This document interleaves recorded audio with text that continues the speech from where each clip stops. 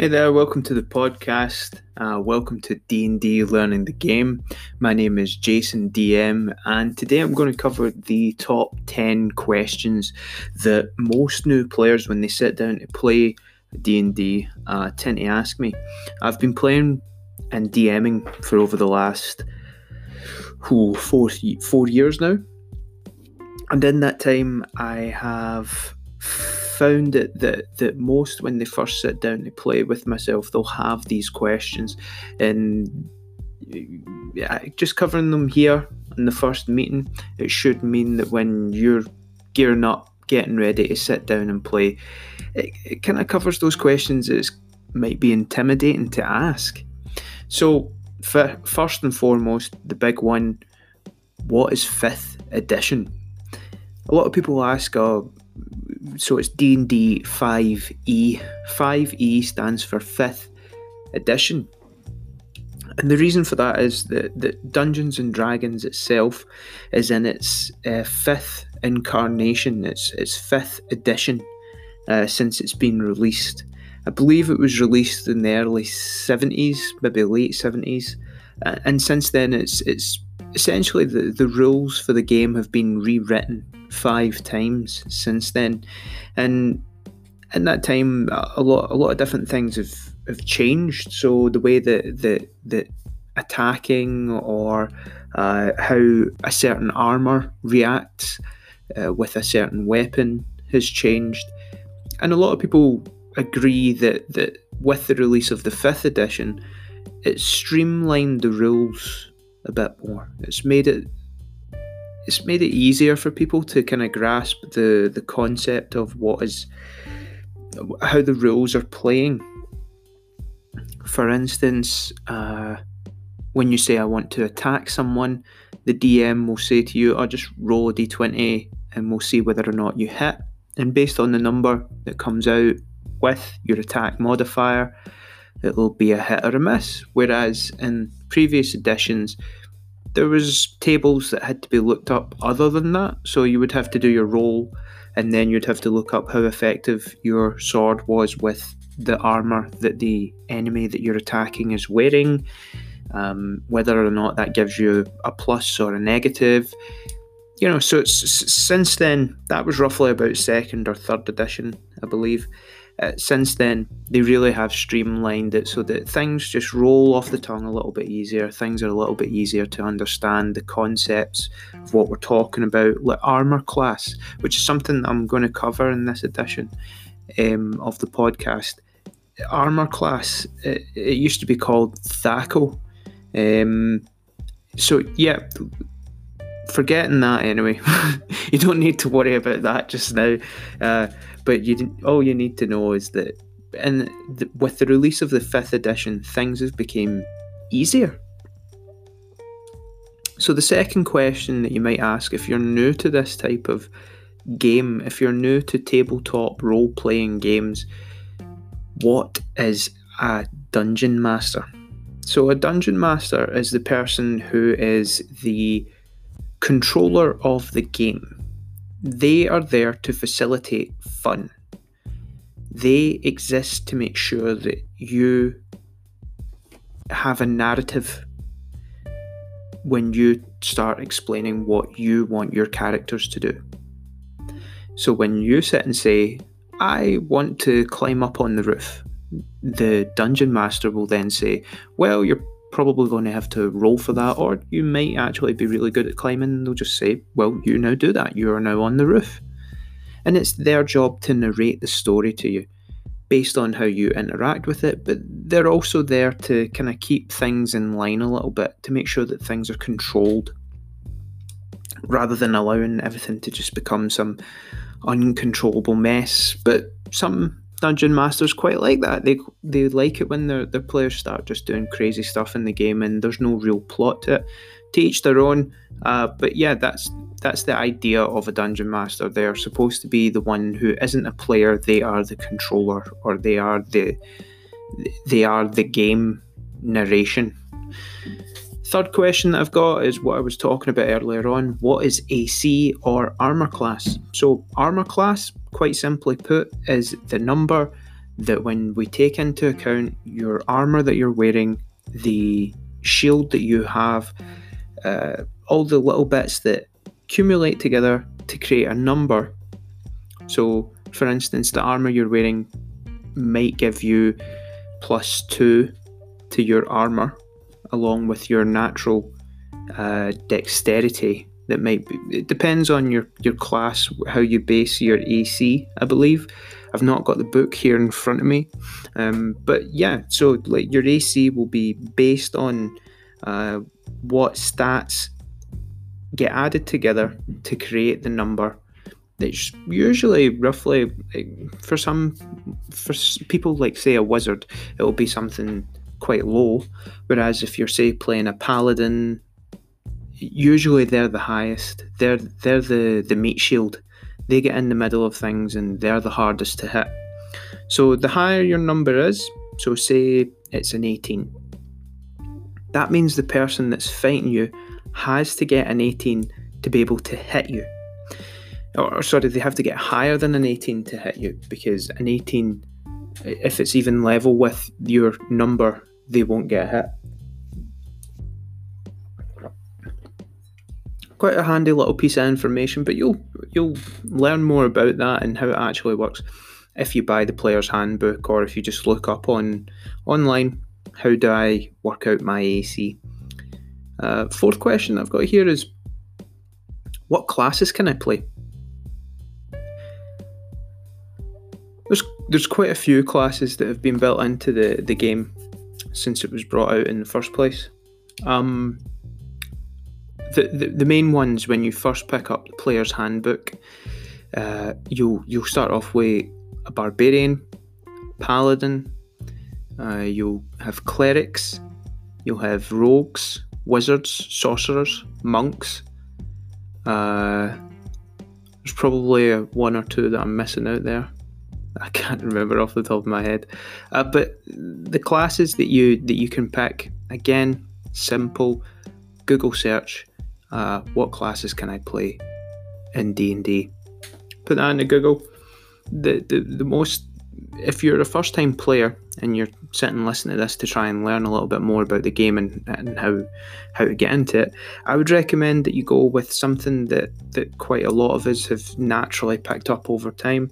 So something like a barbarian or maybe a paladin is usually the easiest when you first sit down. They're not heavy on knowing magic and how magic works in the game. They're more meat and potatoes, get in the middle of the action and start beating things up. More so with a paladin, if you enjoy taking part in the role-playing aspect of Dungeons and Dragons, so being involved in conversations and being involved in the middle of the action, a paladin has good enough charisma. They have their one of their stats is based on how high their charisma is. So you'll usually have quite high charisma in a paladin. How do spell slots work is my next question that I have written down here. So spell slots, you'll be given a certain amount of them when you're creating your character, and then as you use each spell that isn't a cantrip, it will then expend a spell slot. As you begin to level up, you'll get more spell slots and then higher level spell slots, which allow you to do level 2 or level 3 spells. So things like being able to plane shift is something that you'll be able to do at a higher level as a wizard. It took myself about a year before I even started looking really deeply at spell slots and playing wizards. I like to start, like I said, I started off with fighters, and that's another class that you can play as well as a fighter that I forgot to mention. The reason that I like to play them is because they were low magic based characters and didn't require me to be thinking about, right, how do these spell slots work, how is it that I make sure that I'm on top of them, and making sure that I rest up so that I refill them as well. So next question that I've got is, what weapons can I use? So it's all based on what you're proficient with. When you first start creating your character, you'll see it'll mention weapons that you're proficient with in that class.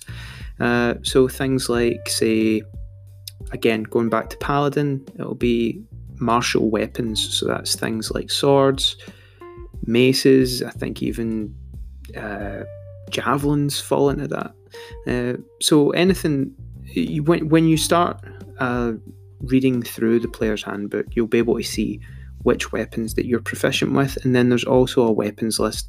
Again, you just have to type it into Google or even read through the book, and you will find it in the book. Second to last question that I've got here is, when is it my turn and what can I do? So when I've been running the games throughout the week, one of the games that I run is for working with kids, and that tends to be quite a lot of the first sort of question that they'll ask when they first come into it. So when is it my turn? When you're in the role-playing part of it, when you're conversing with the characters within this world, really if it's too much of a rabble, the dungeon master will say, right, look, we're going to roll and see who gets to talk first here. But if you're going into situations, you say, oh yeah, I join them in approaching the orc in the corner, you're then in that situation, so it is now your turn effectively with the other person that's at the table. When you're playing D&D and you go into a battle, it works a little bit different, where the dungeon master will ask everyone to roll a d20 to roll for their initiative, and it is that initiative roll that will determine where you get to take your turn on the turn order. So if you roll a high number, you'll usually be one of the first ones, and if you roll a 2, you're probably going to be near last to get to make a move, and then it just keeps rotating round through everyone. Usually it helps as well if somebody takes a note of what people rolled at the table, so that you can see when your turn is coming up as well, or if the dungeon master uses pegs to show where each person is on the turn order. It usually helps to have a visual aid. And last but not least, what is the player's handbook? So this is the official handbook that's released by by Wizards of the Coast. They are the publishers of the Dungeons and Dragons books. There's quite a few of the books, and the most important one for if you're really going to be pursuing this after you've played your first couple of games and you're like, yeah, you know what, I actually really enjoy this game, then you're probably wanting to get the Player's Handbook. The Player's Handbook covers everything that you as a player needs to know. It won't cover things that, say, that the DM's, the Dungeon Master's Handbook will cover. Because there's certain things as a player that you don't need to know. And if you're just showing up there to play a game, there's certain things that your character won't innately know. So in the back of the book, for instance, it has things like character stats, basic things like a dog or a rat. And that's because you as a player would probably, if you have existed in this world up until the age of whatever age your character is, usually starting at about 13 upwards, they'll have an idea of how tough a rat can be. But as you begin to go further into the world and you come across something weird, like a demon, your character's probably never encountered that before, and they may not have been taught about it, so they won't actually know how tough it is, how much health it would naturally have. And because of that, you won't have that stat in your handbook. And I would recommend that when you come across these things in the future, start taking a note of the info that you're getting from that. Start remembering this stuff. So if you come across a vampire, how tough was it to actually kill that? Or a zombie, for instance, how tough was it to actually kill those zombies when you came across them in your last game? Remembering little tidbits like that, or keeping note of them, will make it that when you come across them again in the future, you've already thought through how to really handle them. The Player's Handbook is really, really useful, but again, it can be quite pricey. Over here in the UK, it's about £30 or £40, maybe even 50.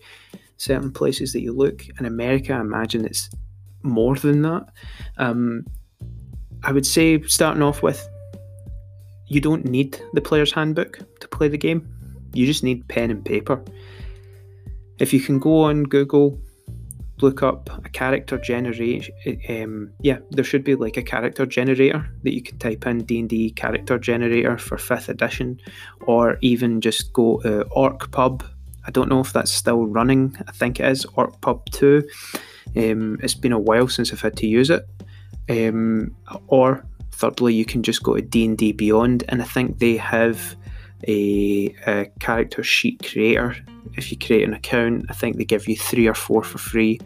As well as that, if you don't want to deal with things on a computer, if you have a phone, it's a smartphone, you can download a character sheet creator. There's plenty of different apps that are on the App Store that you can use to keep as a character sheet.